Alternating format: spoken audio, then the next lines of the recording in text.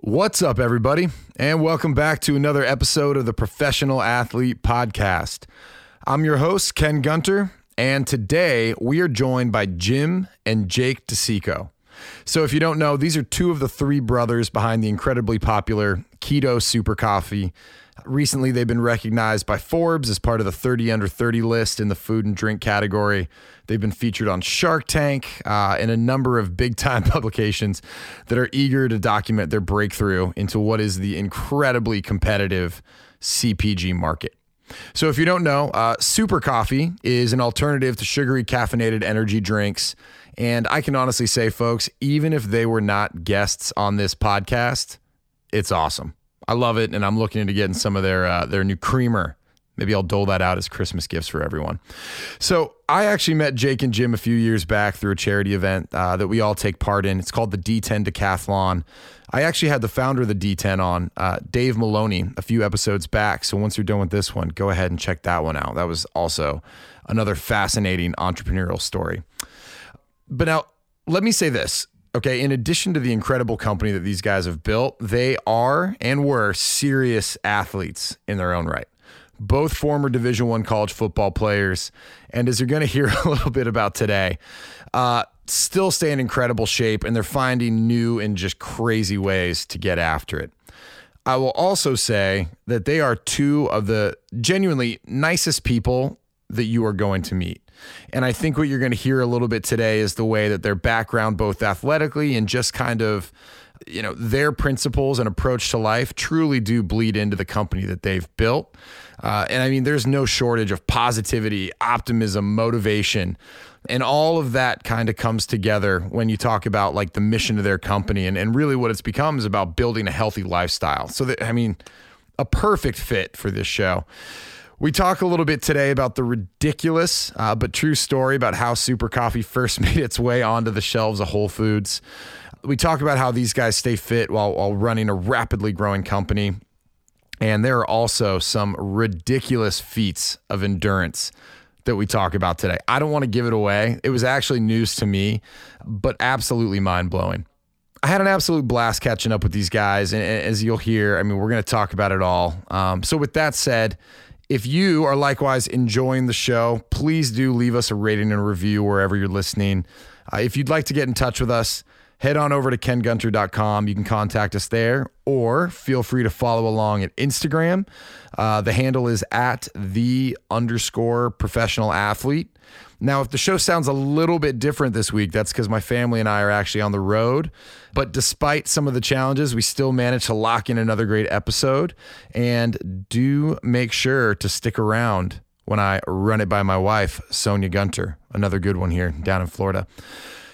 All right, folks. Man, I think that's it. So let me get out of the way here. Without further ado, let's start the show.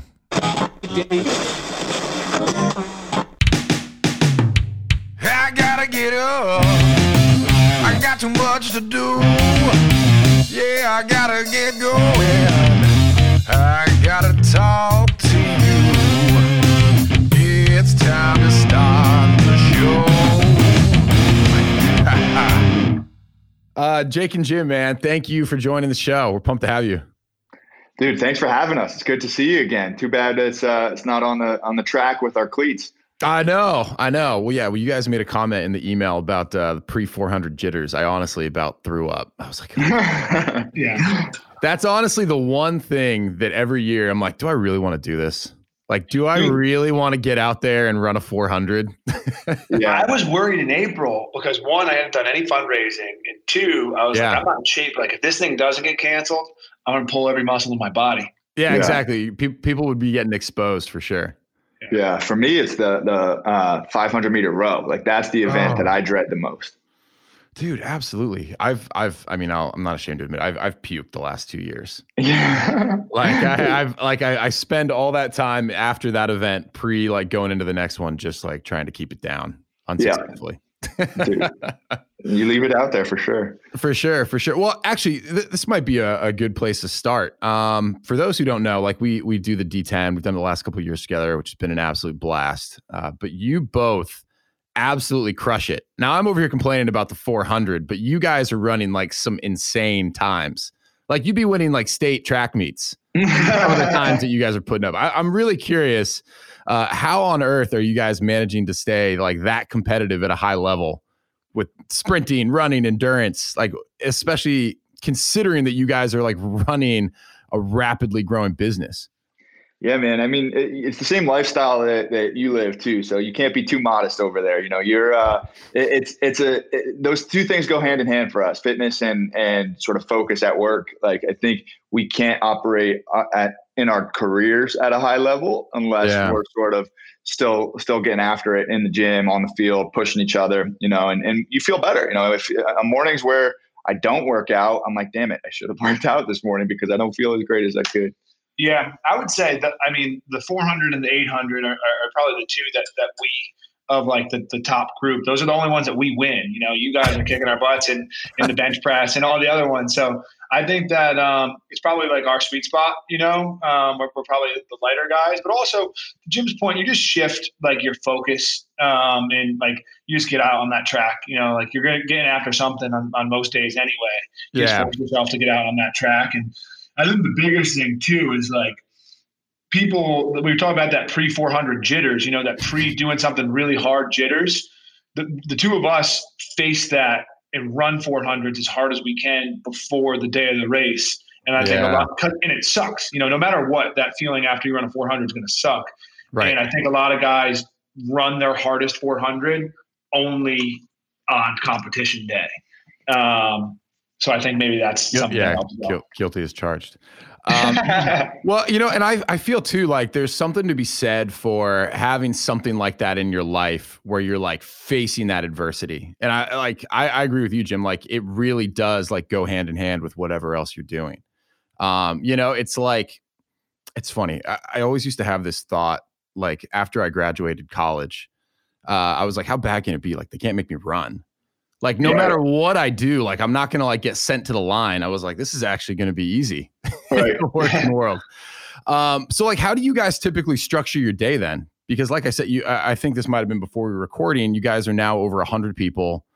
I mean, I was looking at some of the retailers that you guys are in. I see you everywhere. First and foremost, let me start by saying that. But you're in Walmart, Whole Foods, Wegmans. Like, you guys are crushing it.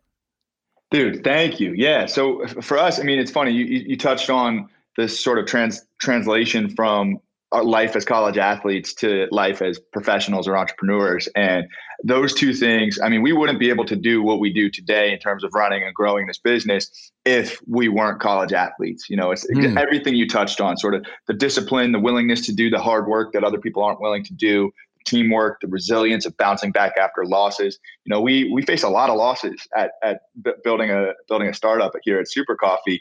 But I think our background as athletes has really given us an ability to overcome that. You know, it's not the first time we've lost at something. And then I think we structure our team, the 100 full-time people. We feel like we're on a football team again. You know, we're all sort of committed to these goals that are bigger than us. You know, we say that we exist to mass produce positive energy, and we have 100 teammates that are bought into that mission. Yeah. And in regards to like structuring our day and routines, and I think it's funny what you just mentioned about like, no matter what, no one's going to make us go run, you know, right? Like I do often think back to college athletics, because if you think about like your hardest days of your life, like there's nothing harder than the alarm clock going off at 5 a.m., like going to a lift and then going to meetings and then classes and then midterms. So I think like that structure laid the foundation of what it takes to be a successful business person. And then for us, I think we love our morning routines, and really it starts, I heard a great quote, a great morning routine starts with a great nighttime routine. So getting to bed early. The three of us try to focus on getting to bed, definitely in the sheets before 10 p.m. We don't have a family like you at home, so there's no little one. So we can kind of take that personal time to shut it down. And then when we're not traveling, try to be up, work out, and then into the office certainly by 7, and then have some time for the three of us to connect, because then once 8:30 a.m. rolls around, you're fully servicing the team, you know, in our executive team, but all the way down to the frontline people that are in the grocery stores. And so you guys are in the office at 7. Yeah. I mean, like today, and we like to now, I mean, we have an incredible team of people who are smarter than us, better at us than what we do. So we just try and service them.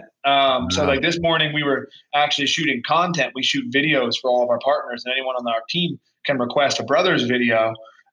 So one of our buyers out in Southern California, we were just shooting a video telling them about the new products, but it's just for our sales rep who calls on that account. They can be like, hey, like Jimmy, Jake, and Jordan wanted to say hi, introduce the new products, and that's how they'll open their sales meeting. But basically every day from like 8:30 to 4:30, the three of us are here really just to make sure our team has everything they need to be successful. Because our biggest fear, honestly, is being the bottleneck of like someone else being productive. Like, and that all too often is the truth of like, hey, that's on Jim's desk. I'm waiting for sign off on that. Like, that's a shitty feeling if you're Jim. Like, I'm holding someone else up from doing their job at a high level. Right. So I think that answered the question. I don't know. I just talked a lot. No, that was great. That was great. And you guys are getting workouts in before that. So you guys, what time are you guys getting up?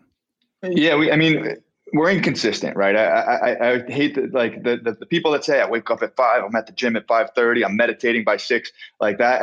I wish I could do that, but my alarm will go off between 5:30. Sometimes I hit snooze till 6:30, you know, and if I feel good in the morning, I'll get a 20-minute workout in. I think that's the biggest difference between now and student athletes. You know, like when we were in college, you're doing 90-minute Olympic lifts. You know, we just don't have time for that. So what we do, like whether I'm getting into the gym in the morning or after work at night, it's 20 minutes interval training. I'll cycle through some light weights, but get the heart rate up. You can really get a lot of volume into a 20-minute workout. Yeah.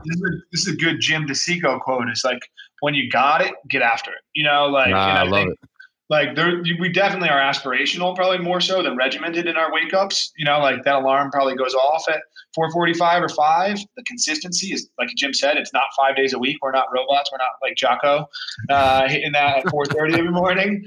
But then when you got it, like get after it, you know? And I think really from a workout perspective as well, another Jim quote is like, if you can get 1 or 2, like on your worst weeks, if you can get 1 or 2 in during the week, and then really win that weekend with like 1 or 2 really good ones, you're looking at 3 or 4 good movements over the course of the week.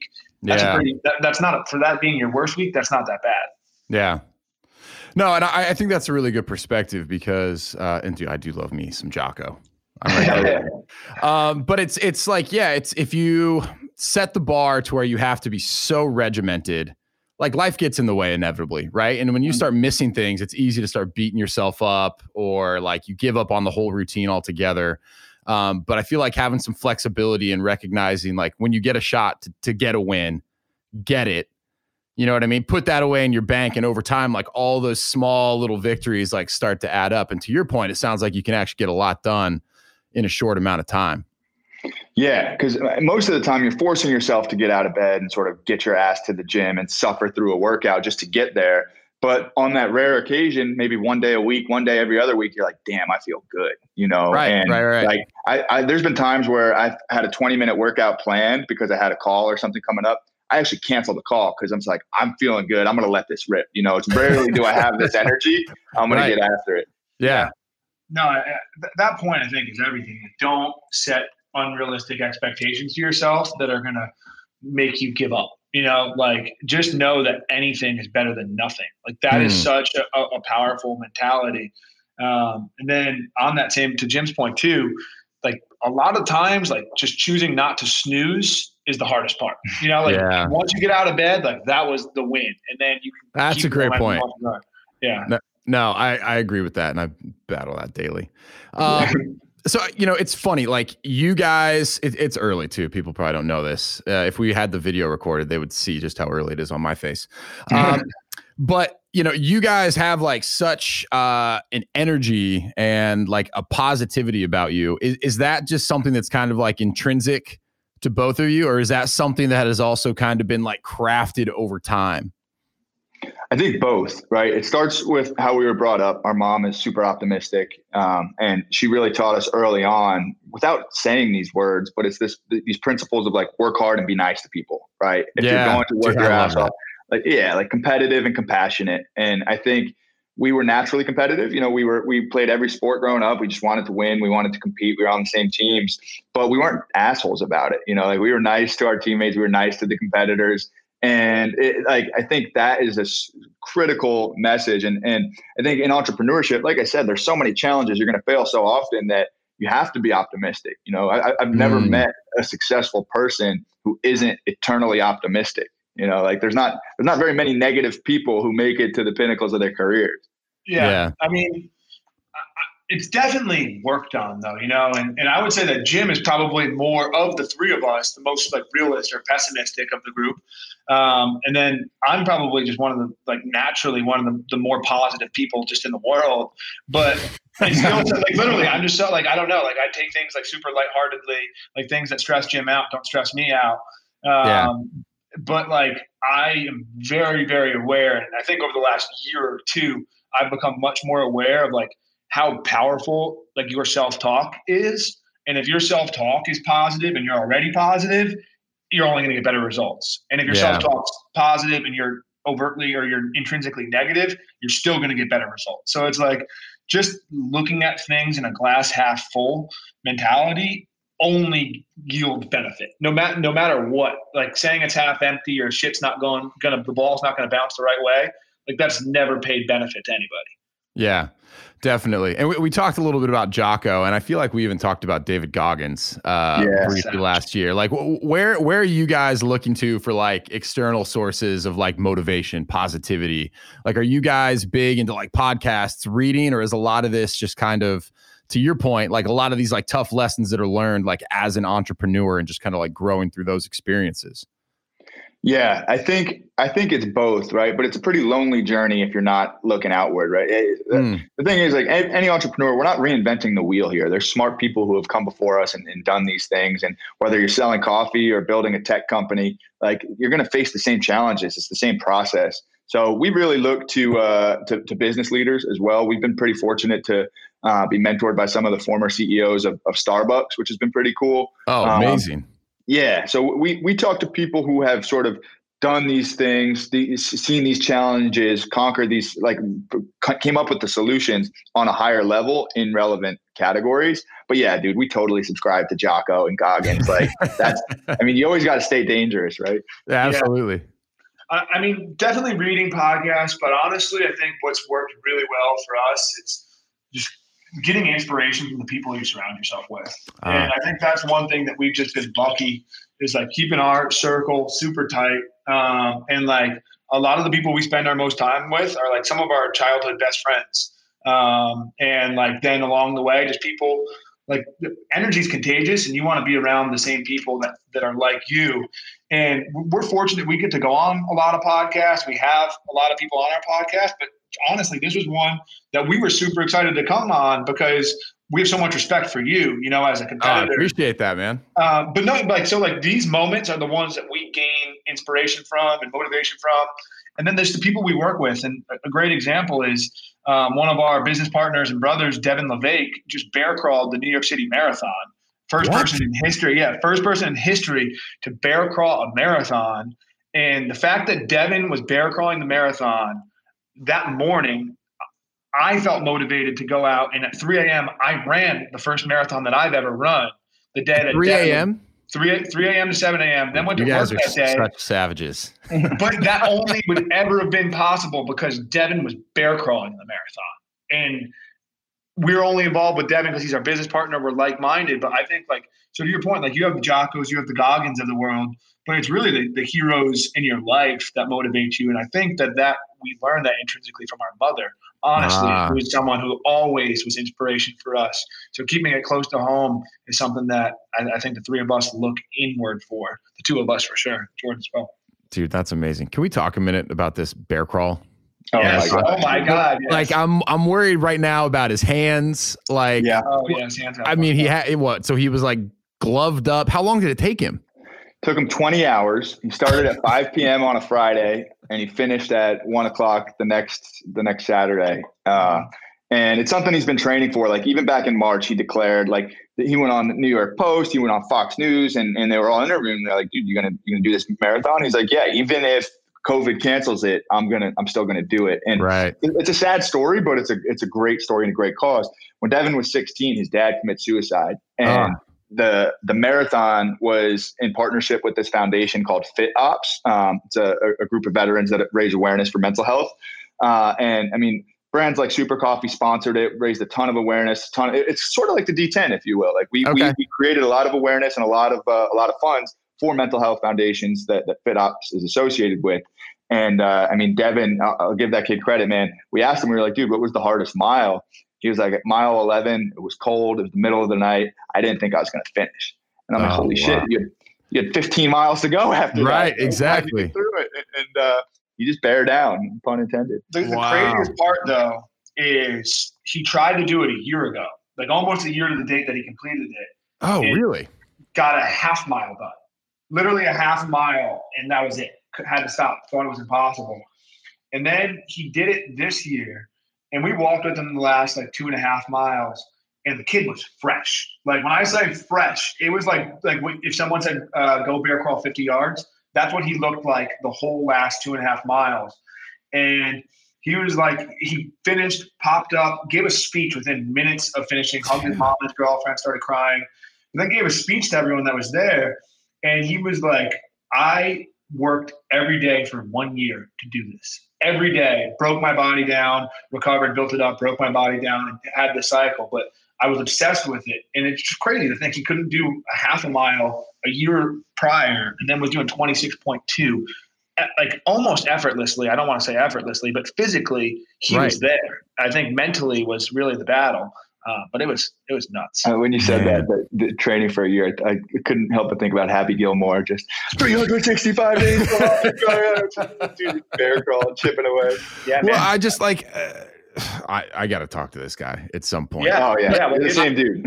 I'm just like blown away. But the fact that he tried it a year before and only got a half mile, like that mental barrier, and the fact that the hardest mile was mile 11, and then as spectators, you're saying the last 2 miles he looked fresh. Like it's just incredible the power of the mind. You know what I mean? And like the body's capacity for work and like to deal with adversity is just so much higher than people realize. It's incredible.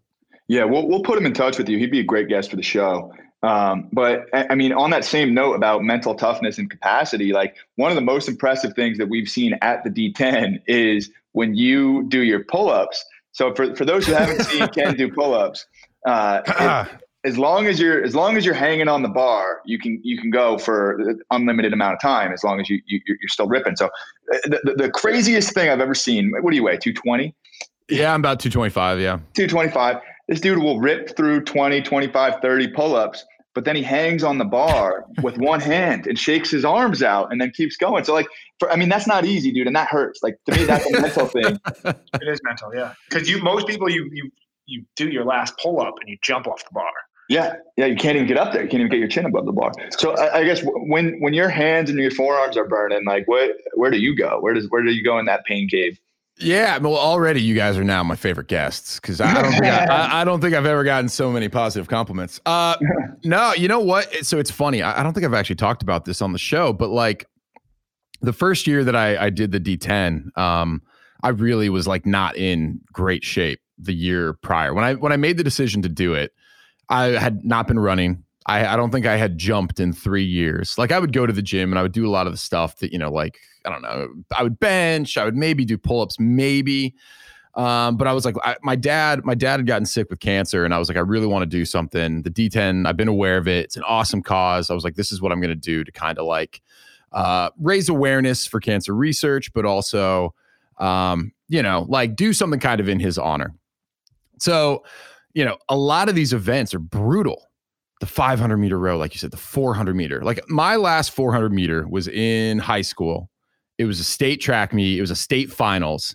I was on the 4x4, not running it on my own. When I finished that, I swore to myself, I will never run another 400 meter as long as I live. Like if no one has run one, it is the most like, it just breaks your body down. It is literally basically an all out sprint, like for longer than your body should probably be able to do it.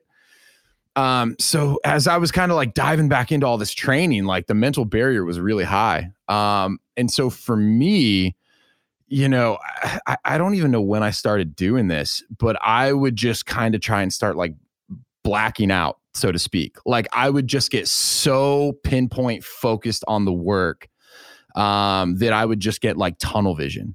And sometimes like I would try and use something to get me to that point. Like sometimes I would think about my kids. Like if I was running a 400 and that last 100 meters is just unfathomable, you know, I would just get so laser focused on like thinking about my kid cheering me on, or for me, thinking about my kid seeing me give up, which is like it's an input that I didn't have in college. You know, like that was new, but it was something that was such an intrinsic motivator that it would like get me to that point where I would be so laser focused that I wouldn't give up and I would be able to push through it. So with something like the pull-ups, when I get to that moment, like I get super nervous before events. I don't know if you guys can relate to that. Totally. Like literally the thought of going before 400, like all that negative self-talk, like I want to puke. I'm like, I can't believe I'm going to do this again. Right. But once it like starts, I just go into like a zone, and having you watch you guys run a 400 and 800, you probably relate. But I think it's just like, I try and black out everything else and I just get so solely focused on the moment, that nothing else matters. And so those moments when I'm like hanging there, I don't know, man, there's like nothing going on in there. I gotta be honest. Like I'm not thinking, I'm not like, oh, this is terrible. It's just like, what do I need to do to like get one more rep? And then I get that rep and then I just go and I wait again. And it's like, what do I need to do to get another? Yeah, that's savage shit. Like literally, like that's literally, but no, you're right. And it's weird because it takes a long time to develop that. And that's almost like I graduated playing college football and like I hung up the cleats and I was like, I have no regrets. Like I felt at the time that like I gave everything its all. Maybe there's a pass I dropped here or there, a block I missed or something. But for the most part, I was like, I was a college athlete that got after it. And now like the more you sharpen your mind and mental fortitude and get better every day, like you almost have more regrets because it's like, shit, man, like if I was this person playing college football, physically wouldn't have mattered. That's a great point. Yeah. And like, that's the only time that I think back, like, damn, I wish I was like this level that I'm at now mentally back then. Yeah. I agree, man. It's incredible what the mind is capable of. I'll give you a really kind of like twisted example of trying to test this out. So I had just listened to like David Goggins' book. And I don't talk about David Goggins this often on the podcast, actually, so I don't want you guys to know that. But I had just listened to his book, and he talked about how with no training, he went out and ran like a 100-mile race or whatever it was. And he just broke his body down to such a point where he almost killed himself. I was in the car going to a business meeting in Delaware. So from where I live, I don't know, it was like an hour and a half. And about halfway through, I had to use the bathroom. And I had to use it like bad. But I was like, you know what? I'm going to see how mentally tough I am. I'm going to hold this thing the whole way until I get to this business meeting. And dude, so for like 45 minutes, I just white knuckled the steering wheel. That's strange. And just like convinced myself that I could mentally power through. And I did. It was horrible. And then at the end of it, I was like, what is wrong with you? There's no reason to like try and push yourself to do this. But again, I was like, wow, it was a mental rep. Dude, it's crazy though. So I told you that the Devin thing, like I was motivated to go out and run a marathon. And I have never run a marathon. And I woke up at 3 a.m. That was the hardest part. Jim asked me what was the hardest part. I said mile 26 and waking up. Those were like the two hardest parts of the whole thing. Put my shoes on. It was the worst day of the year. It was 38 degrees. It was pouring rain. It was like 2 Fridays ago. But I packed my AirPods. You did this 2 Fridays ago? 2 Fridays ago. 2 Fridays ago. But dude, I had my AirPods in my pocket with me because I was like, okay, like I'm going to listen to music. Like I'm going to be running for 4 hours. But when I went out, I was like, it'll be nice to like hear the rain hit the ground, like talk, have some positive self-talk. I never put my AirPods in all 3 hours and 53 minutes. Really? Never once. Yeah. And the whole time just lasered in, talking to myself. But it was just like just hitting those moments of just like thinking about 1, why you're doing it, 2, why you're not going to stop, and 3, like what it's going to feel like when you finish. But like if I would have been like screwing around, like listening to Drake, I probably wouldn't have finished, like it was just like you kind of black out. Yeah. So I thought that was, had you been training for the marathon at all? No, not at all. Not at all. But it was like, that was for Devin. Like I only did it because Devin was getting ready to run. And my intention was like, if Devin is on mile 24 and there's any way when he's ready to quit that me running an untrained marathon pushes him to say, I'm not going to quit even an ounce of him, then it's worth it 100x. But it's so incredible. I mean, yeah, you literally can like pick up that positivity and that motivation from someone else, and it can like force you to do things that you really didn't think were possible.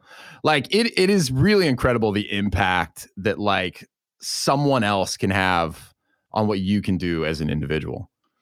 Well, and the crazy shit is like those I think we all have the ability to be like intensely motivated for a moment, like listening to a Goggins podcast. And then just like the savages or like the savage moments are just letting that extend. Like Goggins, like to his point, he did it for a 100-mile run.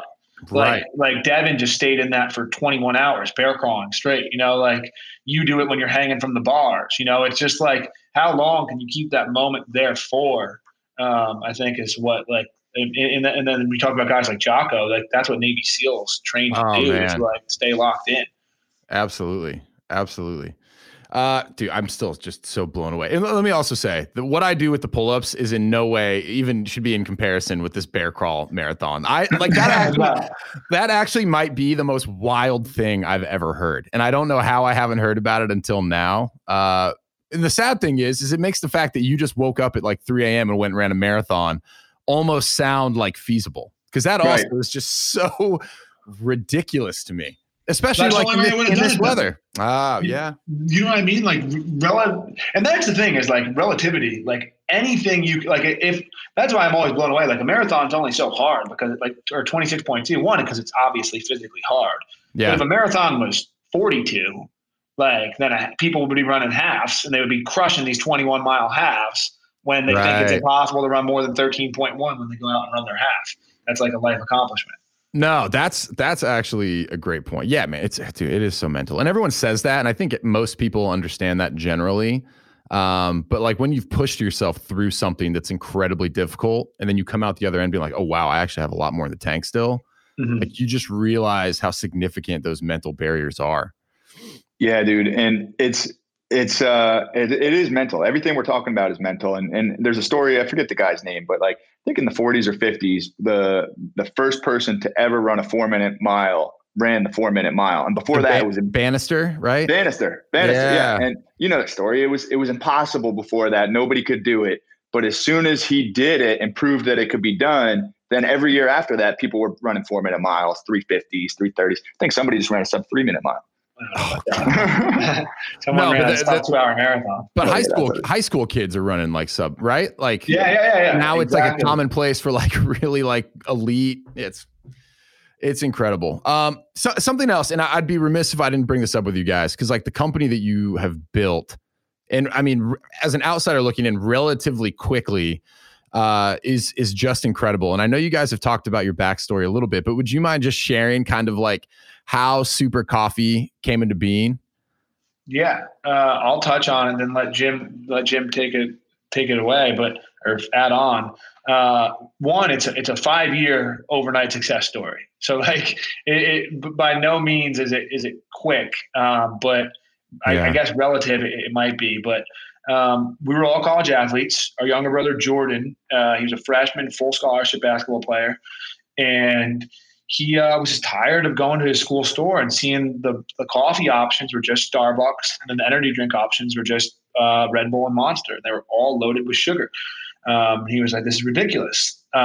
So he was like, he had an idea to make a coffee that didn't have sugar, that was going to give you added functional benefit, like not just caffeine, but things like protein and healthy fats from coconut oil.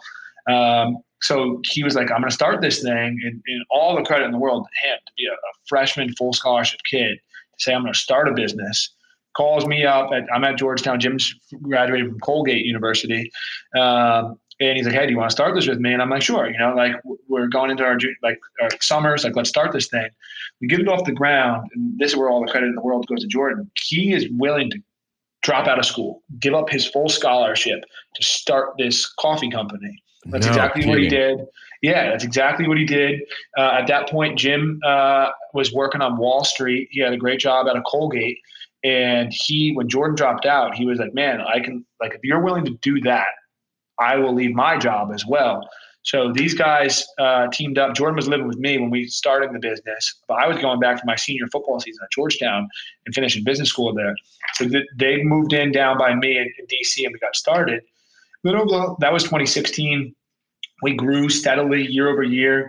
We were super naive. We had no clue what we were doing. Yeah, I think that's the important thing too. It's like, it's not like we Jordan dropped out with a bunch of money behind us and like parents who've done this before. Our mom worked at the YMCA. Our dad was a construction worker. I studied liberal arts at Colgate. Like, I didn't know what a startup was. I'd never heard that term before. So like, we were going into this thing totally blind, just with an idea and a vision of a better for you energy drink.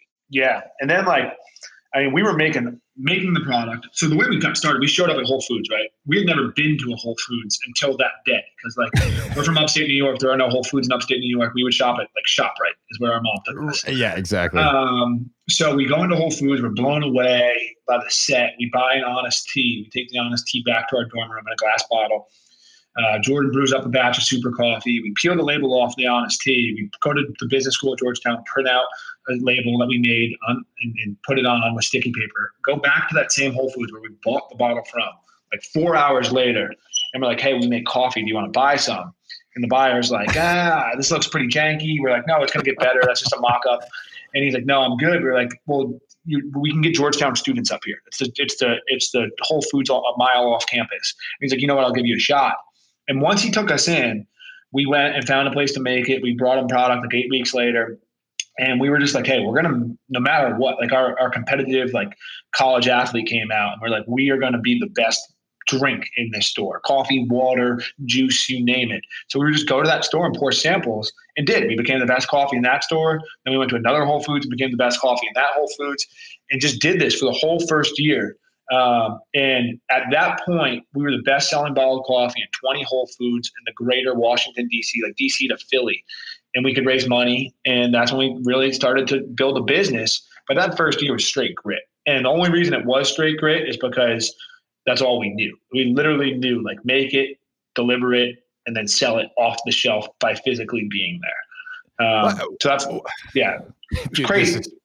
So I generally knew. I didn't realize all of this. This is incredible. So Jordan actually dropped out of school. I would say, having been a college athlete, I never would have taken that next step to say how can I actually improve this and make it better? I just probably would have been like, well, these are the options I have. I need an energy drink. This is what I'm going to do. Is he very entrepreneurial minded in nature, or where did this kind of come from for him? Yeah. So none of us were great students. So after high school, Jordan had to do a post-grad year, a prep school year, where he was playing basketball up in Rhode Island. And the boarding school or the prep school that he went to, the dining hall closed at 7 p.m. And after 7, you couldn't get any food on campus. So he would walk to Sam's Club and he would buy burgers, hot dogs. He had a little George Foreman grill. And this dude was just flipping burgers in the basement of his dorm. Just he was making $1,000 a week because every kid on campus would come through and buy. Yeah.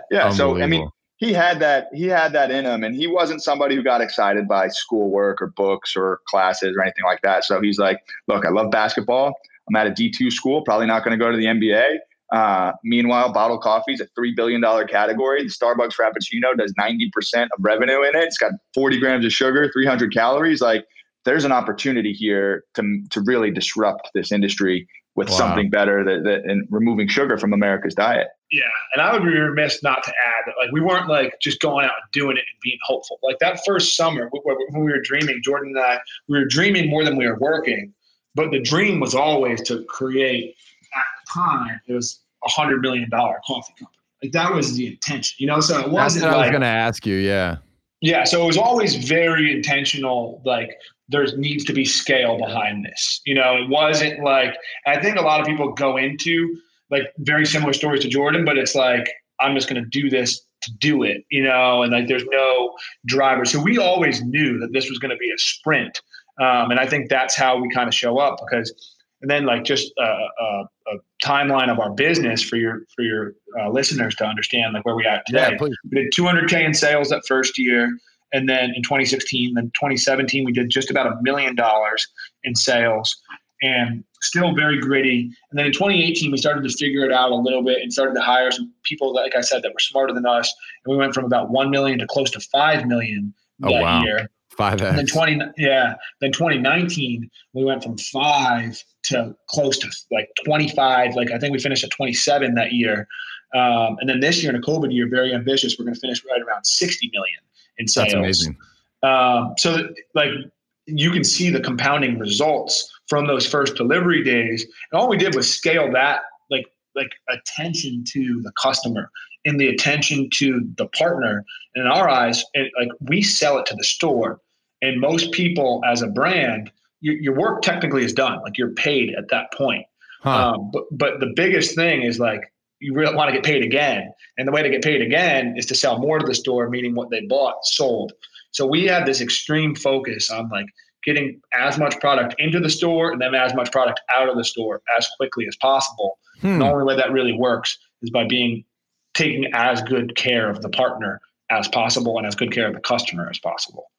That's amazing. Well, and you said as much, like, you had a liberal arts degree from Colgate, like you didn't even know like what an entrepreneur was. How did you guys even go about creating like the product itself?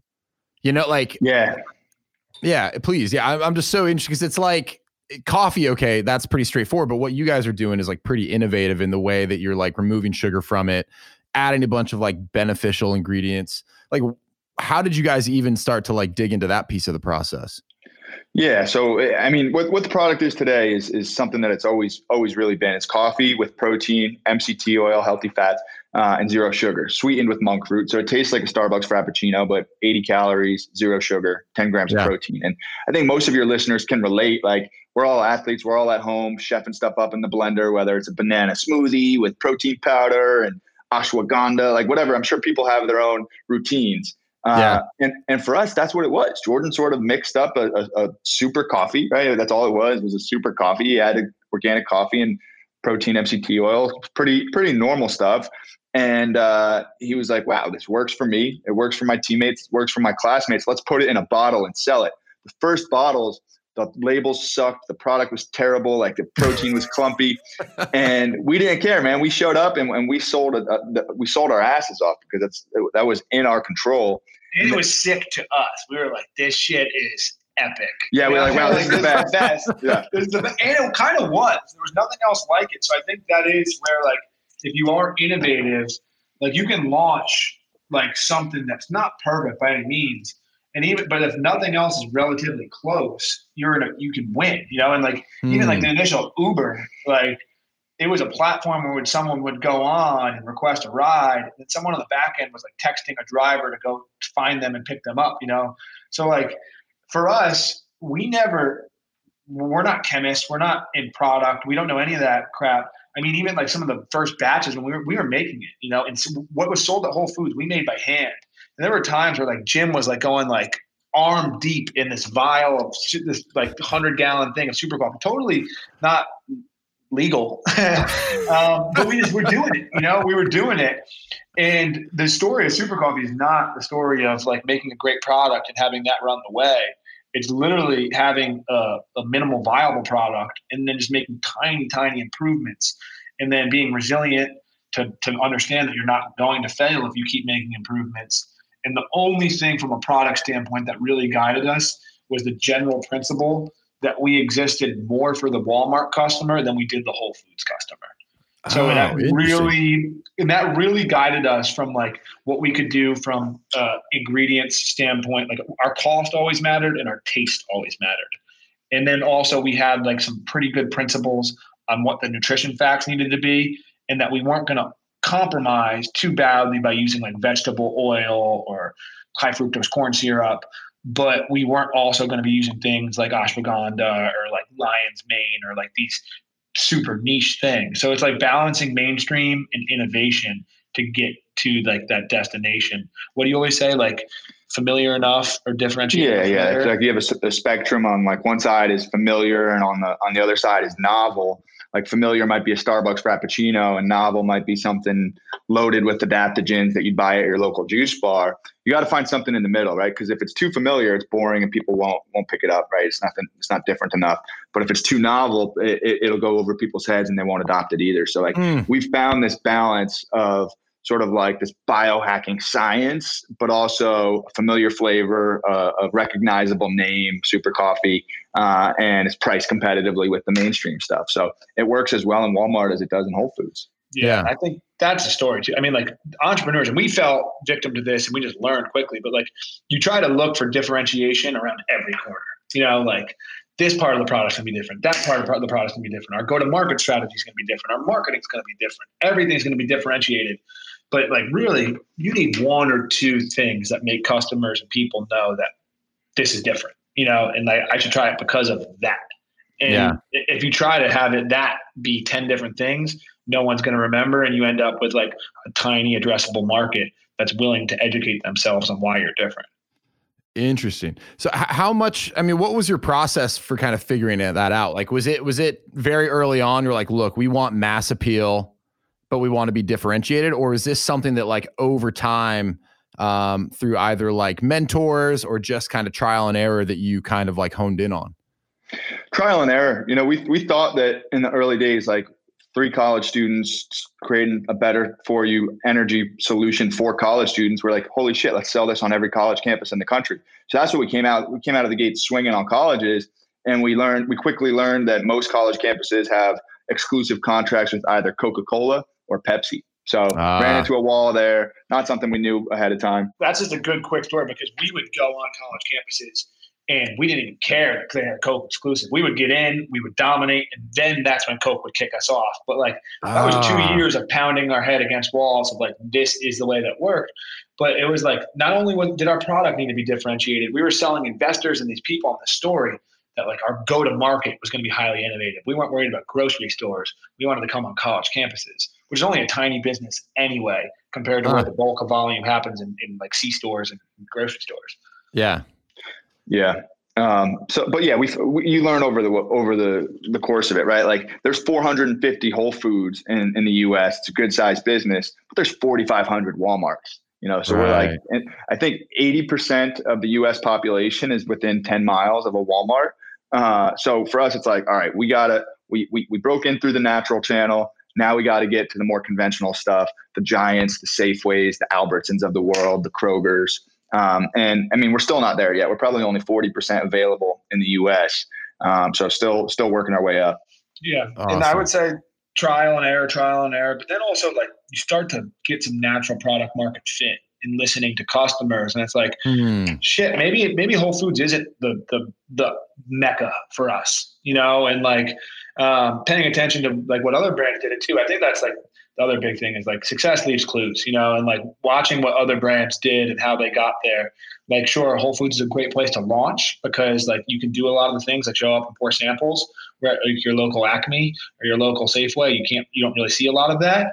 But over time, we were just following blueprints of brands like Vitamin Water, and Bai, and Honest Tea, and then just kind of putting our own unique twist on them. But I think not recreating the wheel is one of the best pieces of advice for anyone in life. Is like be innovative, but follow someone else's path. Just put your own twist on it. No, that's great advice. I love that too. Success leaves clues. So with a little bit of time left, we talked about some of the mental barriers that your buddy hit when he was like bear crawling. For you guys, and again, like it's been 5 years. For you, I'm sure in some ways it probably feels like a lot longer. It might feel like a lot less. What have been like the most challenging points up until this point? Was it those early days getting started? Has it been like this kind of, what I imagine would be like a new challenge of scaling? Like what has kind of been like the barriers for you guys so far? Yeah, I think it's evolving as young leaders. For the first 2 years, we did everything, every single role within the company. It was just the 3 of us, and accounting, deliveries, marketing, sales, manufacturing. Like it was just us. Now today we're 100 full-time employees. Like that happened really quick. So I think growing up as leaders I mean, we still have this mentality that the three of us are players, and we need coaches. And we've been pretty fortunate we have an awesome executive coach. We have some great mentors, some great investors, and we're not afraid to ask questions. We certainly know what we don't know. We're naive, which has allowed us to run through walls, but we ask questions. We're not afraid to admit when we're wrong. And I think that has been painful. It's like, it's a little frustrating to not have the answers, but at the same time, to have the humility to ask for them. I think that's what's allowed us to continue to evolve. And I mean, you see it sometimes in business. It's like not every founder is a great CEO. So far, like, we've been working on our game to continue to evolve as the business evolves. And we've been keeping up with it, but like, we'll see what happens over the next 5 years. Yeah. It's a really good question. I would say, to Jim's point, like, that our naiveness has been our superpower over this whole journey, because no matter where we go as a business, the three of us will always be unqualified to do the task of the day. Like, and then you look back and you're like, and people are like, wow, like, these guys are great. But like, I think it's just like, you know what I mean? Like, we are not qualified to be running the business that we're running today. But we just do it. And you kind of just figure it out along as you go. You just follow core principles that if you stay true to in any situation, the outcome isn't going to, like, you'll survive. Yeah. But the hardest part for us, I mean, 2020 has been just such a year of curveballs for everyone. But for us, it's funny because I told you, like, the development and how we had a lot of momentum. And 2020 has been a really humbling year, because coming into the year, we've had so much going right. And it was almost like a reminder that no matter what, this shit's always going to be hard. Like, probably COVID was even a harder realization of that. But then, to Jim's point, it just is a great reminder of, like, it's not actually hard. The only hard part is taking care of your people through hard times. Like, we'll take that hard shit all day, but you got to make sure that your team feels supported and that they're in a good spot. And one of our mentors has a great quote that when people have lack of information, they go to a really dark place. Wow. And it's true. And we all, that's absolutely true. Yeah. I immediately related to that. Yeah. As animal, like, that's just like our animal instinct, right? Like, we panic, we get uncertain. And I think, like, this year I was an MBA in its own, like, I think that like the people, like, we started this conversation, you said it, like, people are going to ask, like, sales reps, like, how did you hit your quota in 2020? Like, what did you do 5 years from now? So this year, I think, has been such a battle. Oh, man. No, I feel like this conversation is just like chock full of motivational quotes. I'm all fired up now. I'm ready to go. I'm ready to go hit the email and sell some stuff. Yeah. Well, hey, okay. Last question before we log off here. I know that, I think the number you said in the beginning was like, hey, we're going to build this into like $100 million business. It seems like with the scale, I mean, you guys are already at 100 people, like, now looking ahead at this moment in time, like, what is the vision for Super Coffee? Yeah, I think we'd be lying if we said there wasn't a financial motivation, right? I think if you build a valuable company that makes an impact for others, there's going to be you create value for a strategic partner like a Coca-Cola or a Pepsi or a Nestle. But for us, we've stopped thinking about like revenue milestones and valuations of the business, and it's more like, what impact can we make? And it's always been about, we want to be the healthy alternative to unhealthy options. And right now, the leader in that space is the Starbucks Frappuccino.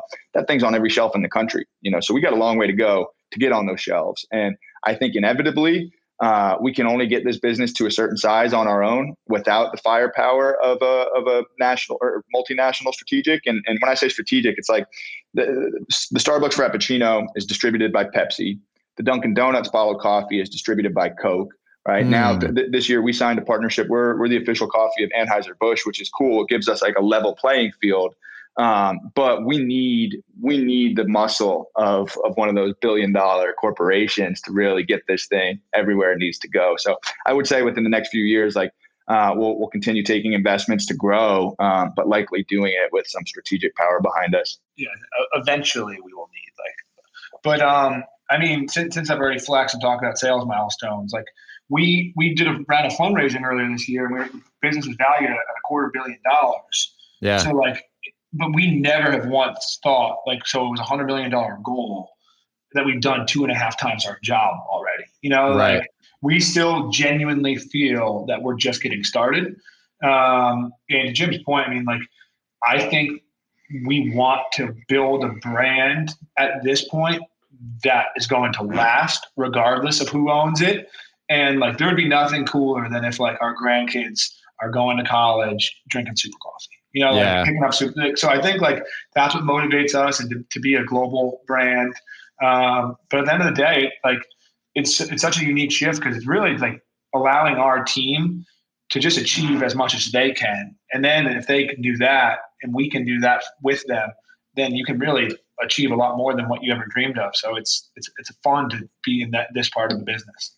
Yeah, man, that's exciting. Well, dude, I've been just so impressed by what you guys have done to date, and it's been an absolute blast talking to you. And I'm not surprised to hear that you're more mission driven than anything else. So with a couple minutes remaining, for people who obviously I'll direct them to supercoffee.com, but for people who want to follow you, where can I point them? I think Instagram is probably the place where we're all most active. The company page is at Drink Super Coffee, and you can probably find us through there. But I'm at Jimmy DeCicco 5.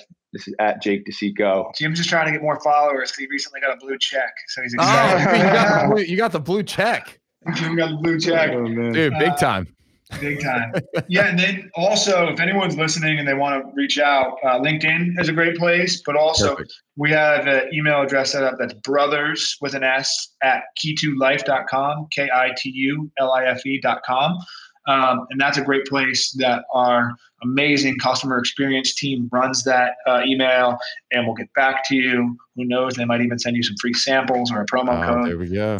Yeah. Yes, sir. Awesome. Dude, Jim and Jake, man, I really appreciate it. This has been an absolute blast. Ken, this was great, brother. Hopefully in 21, we'll be able to hit the track with you again. Yeah. Man, let's do it. Mommy, you better go ask Mommy, Daddy. Alrighty. This week's episode is being brought to you from beautiful Southern Florida. We're on the road. This is our first road show. Yeah. And I also made a huge miscalculation and picked a room that is nothing but windows. I'm breaking basically like every recording rule. Yeah. Man, and I can hear it as we're recording now. People are going to be pissed. My brother, most of all, when he gets this, and he's going to be like, how do I edit this? Yeah, you're kind of like, and you're sitting in, I mean, this has nothing to do with the sound, but you're sitting in a desk right now with like a whole setup behind you, and you look not like a podcaster, more like a CEO. Like a titan of industry? Yeah, kind of. Yeah. You know what's also ironic is we just got done interviewing the founders of Super Coffee, and I am exhausted. Could not have less energy. Yeah. I know. I could use one right now. Me too. I don't drink coffee, but I could use one. Yeah. You might like this though. You like a tasty, like you like a Frappuccino. Yes. I would never order one, but I do like like coffee ice cream. Does that count for anything? That does. Okay. Actually, maybe we start here. What's your deal? Why do you have such hard grapes about coffee?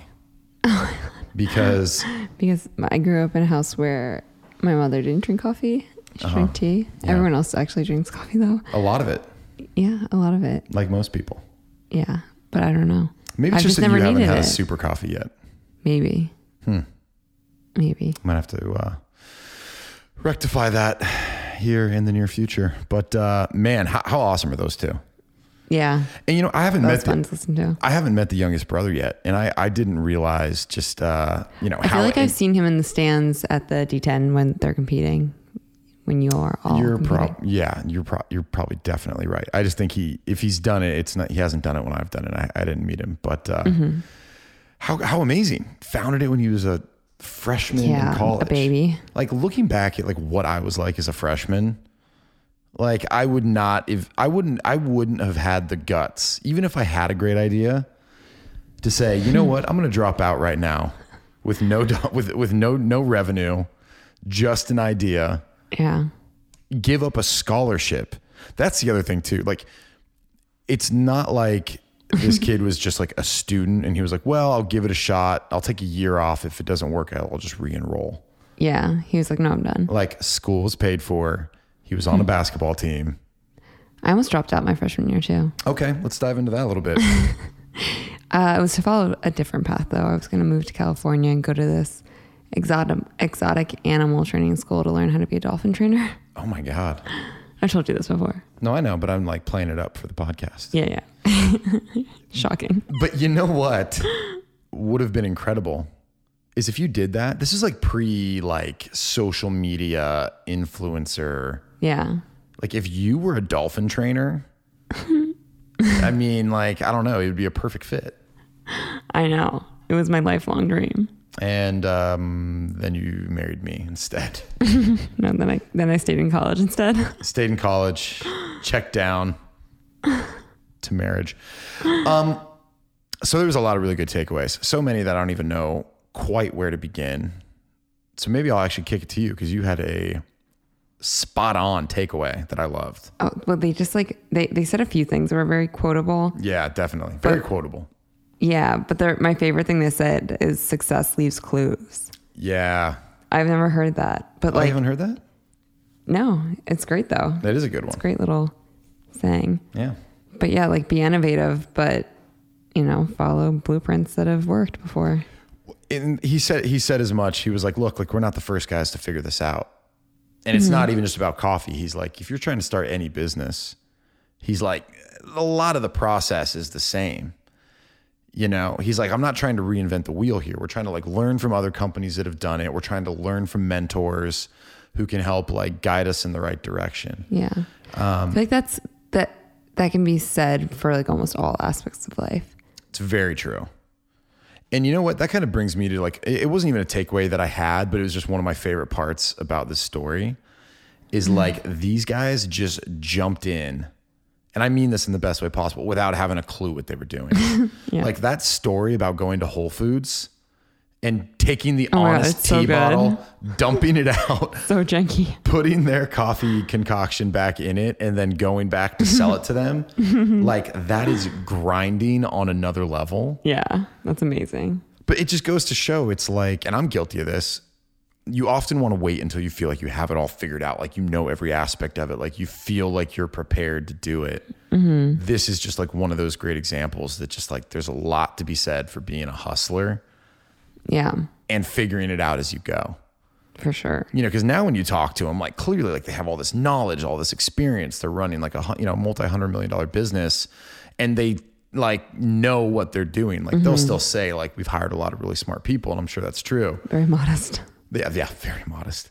But it's just like, again, like whatever, if you're listening and it's kind of like, man, I have this one thing that I want to do. Like, here's another great example of like the best thing you could do is just jump in and just start figuring it out. Yeah. Do you want to know my favorite part of the podcast? Ooh, I do. That's actually exactly why you're here. Yeah. It was when you told that really weird story about holding your pee in. Although it was also unclear whether it was number one or number two. Yeah. So. The way you told it was very strange. And they said that you were strange. They were like, that was an interesting choice. They're like, that's so weird. I can honestly say that I immediately regretted telling that story. Yeah, you're like, oh, I feel so stupid. And I remember feeling like, that's probably one of those life experiences that was just meant for me and me alone. Yeah, you freak. They were like, why did you tell us that? Yeah, I don't know. But I was really fired up. David Goggins, if you haven't listened to him. He was really like, that's strange. Yeah, David Goggins is like, why would you do that? No, that's what... I forget which brother. Babe, I get what you're saying. Yeah, he said you were strange. Yes, that's the 5th time you've said that. I know that they said it was strange. I was just dying laughing when that happened. Oh my God. Sorry. Let's move on to the next one. Yeah. Something else that I really loved was just like their mentality about being competitive. And I relate to this a lot. Yeah, I feel like you have a very shared mentality when it comes to this. Well, and they said a couple things right in a row, but it was like they were raised to work hard and be nice to people. And he said something else again, another great quote. Competitive and compassionate. And like that flies in the face of a lot of what we see today on TV, like the big personality, the bravado, like the ego, like the all about me. And this just goes to show you, it's like, can you get far doing that? Yeah, some people can. Like it works for some people, and in some people it makes them a lot of money. But it's like there's a lot to be said for being someone who's like highly competitive, but also just like a good person. Yeah. And someone who like makes other people around them better. Yeah. I would be willing to bet it's that type of person, like more often, is the one that finds success. Yeah, well, you would hope so. You would hope so. But no, it just feels like a nicer way to realize success. Yeah, and I'm trying to remember, there was someone else who had a very similar stance. It might have been like one of the Manning brothers. Like that was like something that their dad taught them. Oh. It was like, no matter what you end up doing, it was like, be a nice person. DeCicco brothers are the next Manning brothers. The Manning brothers of coffee. Said it here first. Said by Sonia. What else? Oh man, there was a lot of really good ones, but you know what I love too was just talking about external motivation and just talking about I knew you would love that. I did. And just, the bear crawl story was insane. I was listening to this back with my mom, and we had to Google if bear crawl meant what I thought bear crawl meant. And it does. It means like on your hands, and it's crazy. Oh, I was really hoping you had some weird concept of what a bear crawl was. Oh no, because I mean the concept of bear crawling a marathon is weird.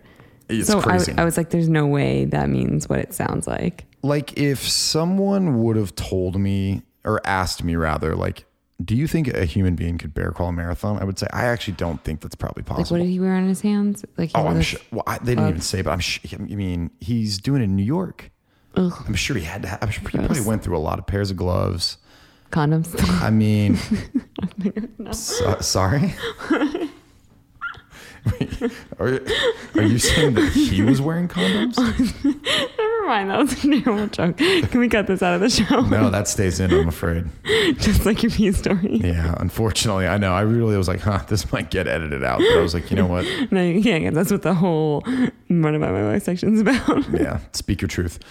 But no, and then, what was so cool to me was to help inspire his buddy to do this, right, in his own way. Jake went out and just ran a marathon at 3:30 in the morning with no training in the middle of winter. Right? Like, again, another thing that you're like, you probably just can't do that. Yeah. But it's like when you're motivated by what someone else is doing that's amazing, it like enables you to like push through barriers that you probably otherwise couldn't have. Yeah. I don't know. That's why I just think it's so important to surround yourself, like, one, with amazing people if you can. Like, it really does. Like, you have to protect who you spend your time with. Mm-hmm. Like, I'll say, if you are spending your time with people that suck energy from you, like, it's going to drag you down. Yeah. But if you are surrounding yourself by like other positive, ambitious, uplifting people, like, it really is contagious. For sure. Yeah. Do you want to know my actual favorite part of the episode? Oh, wow. You've been holding back. Okay, yeah. Please. It was when, it's something you said just reminded me. It was when you're talking about your motivation for like just one more rep, or like finishing the last 100 yards in your 400 or whatever. Mm-hmm. And like you think of the kids and not wanting to let them down, and like not wanting them to not wanting them to see you quit. Yeah. I thought that was so sweet. Well, it's very true. Like, so, I do that too. Yeah. Usually when we're playing cornhole, I'm like, this one's forever. Well, I'm glad to know, babe, how serious you take cornhole. That makes me actually feel a lot better about some of our past losses. Do you? Because I'm terrible at cornhole. So that's okay though. Your heart's obviously not working for me. Well, but it's like, again, kind of hand in hand with what I'm saying. Like, on the days where my kids are there when I'm running, or on the day where we're doing this D10 competition, it's like I want them to have that image of me, if I can create it, of like never giving up, like doing more than you thought you were capable of. Like that sort of stuff really leaves a lasting impact. And it's like, I just feel subliminally like if they saw me like dial it back, give up, like throw in the towel. Yeah. And you're right. Like that stuff starts to permeate, and like, but also it's just, again, like just thinking about you or the kids, you know, like, and this isn't just on the track. Like if I'm doing the rower and it's just horrible and I don't want to do it, like focusing on something that I really care about, like can enable me to like kick into another gear I wouldn't have been able to tap into otherwise. Yeah. Love that. Again, just shows like the mind is so incredibly powerful. Oh my God. Yeah. And you got a big, powerful one. Oh yeah. Big old powerful brain. You know what else was really cool? And I know we got to wrap this up. This talking about his buddy that was doing the bear crawl, how he said the toughest stretch was like at the 11th mile. And there's another 15 miles to go. Ugh. And I'm sure like there's some physiological stuff going on there as to like why, you know, your body actually starts to feel a little bit better after a certain point. But it's just like, how many times in life do you hit that wall and you're like, oh, it's impossible. I can't do it. But if you would just find a way to go like 1 foot after the other, just start to grind. You know, Galen Rupp talked about that actually. Yeah. He said the same thing about the Olympics. I think in Rio, he was like halfway through and he was like, I don't think I can actually finish. Like something was going on that day. Wow. And that was in the Olympics. I think it was the Olympic finals, but it's kind of the same thing. It's like, you don't know when you're going to hit these barriers and they might be at like, you know, at a time that you would never suspect it. And that can probably mentally throw you off worse than anything else. Oh my God. Yeah.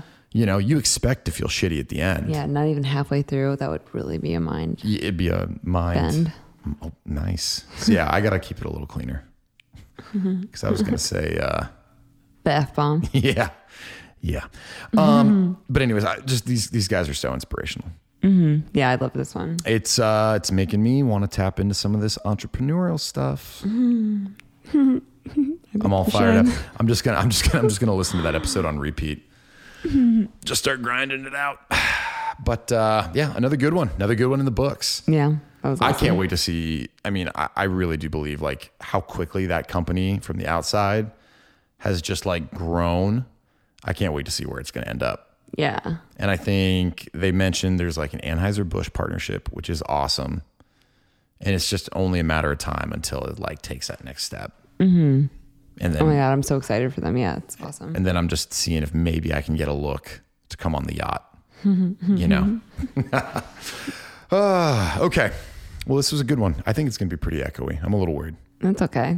That's all right. We'll be forgiven. We're also holding our mics and they're pretty heavy. My hand is like, I'm trying to lean in on my body to take away some of the weight. It's heavy. We are talking about a guy who bear crawled for 26 miles. Yeah, and I can't hold my 10 pound. It's probably like 3 pounds actually. Probably like 3 pounds. Feels like 10. Okay. Well, let's wrap this up. All right. I don't want to tease it too much. Some really good guests coming down the pike.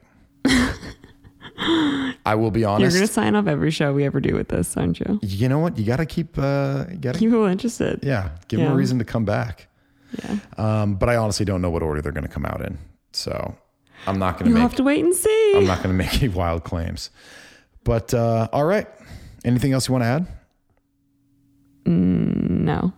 You look very handsome. Oh my God. All righty. Well, hey, thank you, everybody. And if you are enjoying the show, please do leave us a rating and review. And if you made it this far, congratulations. Thank you. Congratulations. All right, everyone. Well, we will see you next week. Bye. Have a good one.